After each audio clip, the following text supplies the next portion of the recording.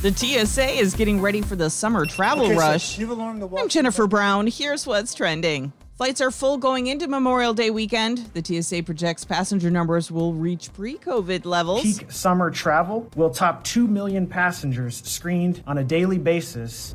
And not to be a buzzkill with your vacation plans, but a new study finds the vaccine will not be enough to stop another wave of the coronavirus. Researchers used data from the second wave and studied American travel patterns. They say strict social distancing is still needed to stop the virus from exploding again.